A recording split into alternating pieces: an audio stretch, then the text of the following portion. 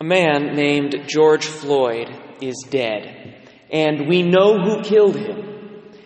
But was there a deeper force at play? Was it a rogue cop who should have been fired and prosecuted for his many previous transgressions? Was it unjust policing policies that allowed dangerous strangleholds and shield the police from legal prosecution?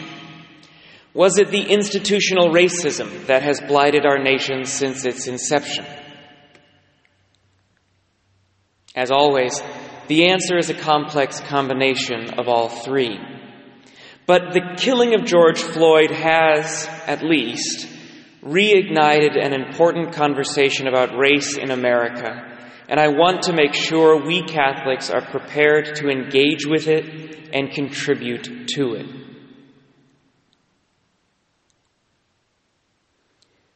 To begin with, I think the term racism is simultaneously too big and too small.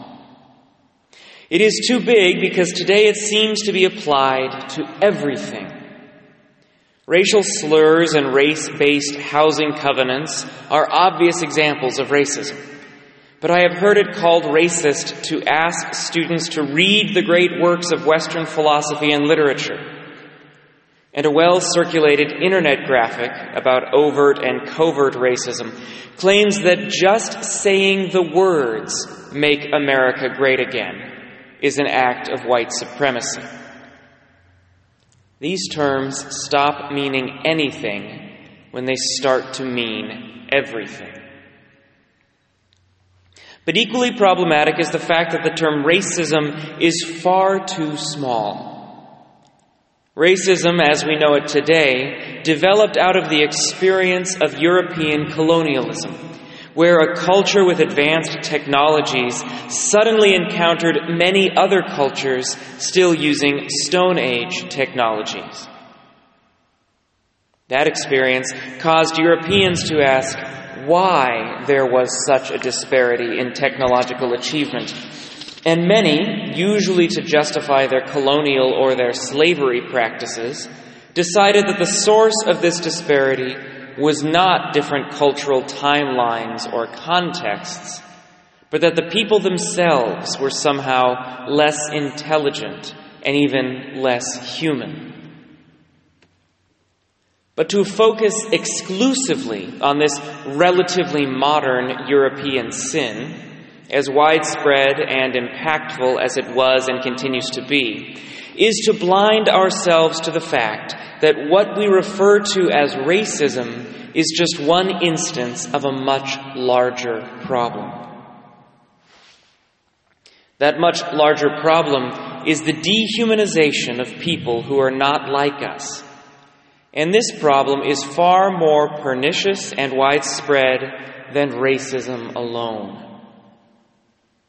Humanity obviously comes in many different shapes, sizes, and flavors, so it is not a problem to recognize that we are all different and unique.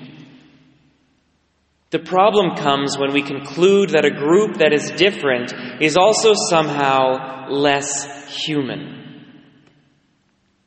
We will say it in different ways, like that this other group of people is less intelligent, or less developed, or less moral, or less valuable. But in every case, what we are saying is that they are less human.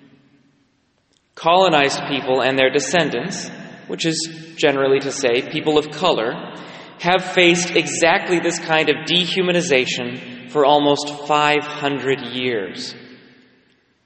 But unless we recognize that we are also constantly dehumanizing the elderly, the sick, the unborn, the poor, the marginalized, the refugee, the immigrant, and now even our political opponents. Until we recognize that we are also constantly thinking of these people as somehow less human than ourselves, then we will never make any progress on the scourge of racism. We are unable to rehumanize one group if we continue to dehumanize other groups. This is not to minimize the struggles that people of color historically have faced and are currently facing. Our national conversation at the moment is about their reality, and I do not want to detract from that. I simply mention that racism is part of the much larger problem of dehumanization, because the solution to racism is the same as the solution to all forms of dehumanization. And in the Catholic faith, the name of that solution is solidarity. Most simply, solidarity means the deliberate decision to unify ourselves with the humanity and the experiences of other people. An example. I grew up in a racially homogeneous suburb of Dallas, where relations with the police were so positive that I remember being encouraged to run up to police cars when I was a child, just to greet the officer on his rounds. That is my experience. But people of color all over the country repeatedly talk about a different experience. An experience of being pulled over or detained without cause, of being followed with suspicion in stores and white neighborhoods, of having the police used as a weapon against them by people of privilege. That is their experience.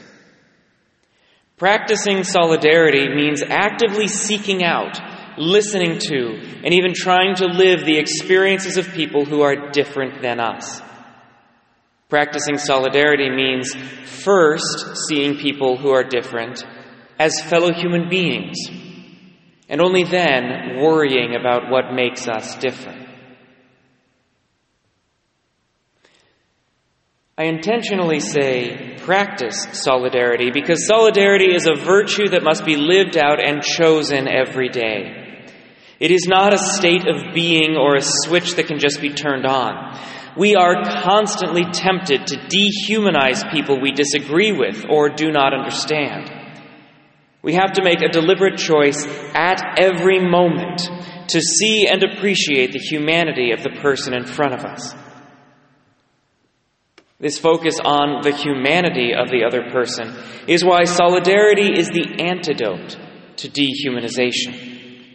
Whether that other person is a different race, a different age, a different culture, a different nationality, a different political party, a different socioeconomic class, or whatever. Practicing solidarity can and will heal any and all divisions.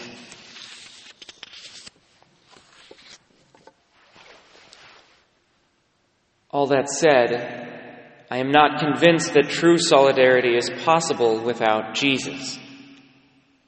People are certainly trying.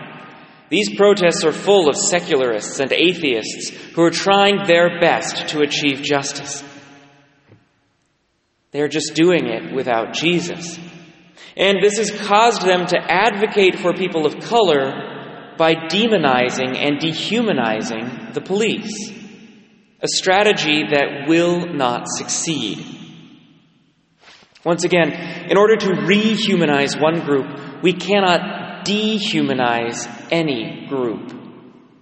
Any movement that raises up one set of people at the expense of another set is ultimately doomed to fail. No, only in Jesus does all tribalism fall away and the true dignity of every human being shine through. Tribalism, we should remember, is an evolutionary instinct intended to keep us safe. From an evolutionary standpoint, we should absolutely act for the interests of those who are like us and against those who are different. And nearly every single culture in the history of humanity has taken this approach. So why shouldn't we now, in this moment of history? The only answer I have is Jesus. In his incarnation, Jesus showed us the dignity of our human nature and compelled us to recognize the dignity of all who share that human nature. And Jesus went to the cross to draw all people to himself, destroying the barrier between Jew and Greek, slave and free, woman and man. It is only because Jesus sacrificed himself for us that we have any motivation to sacrifice ourselves for others, including the sacrifice of stepping out of our comfortable tribes and practicing solidarity with those who are different. It is only because Jesus joined in our experience of life and death on this earth that we have any motivation to join in the experiences of others who are different. The only reason our increasingly secular society continues to speak about a shared dignity and a common humanity, two ideas that emerged from Christianity, is because our society was first a Christian society, and we have not yet been able to shake the influence and the power of the gospel.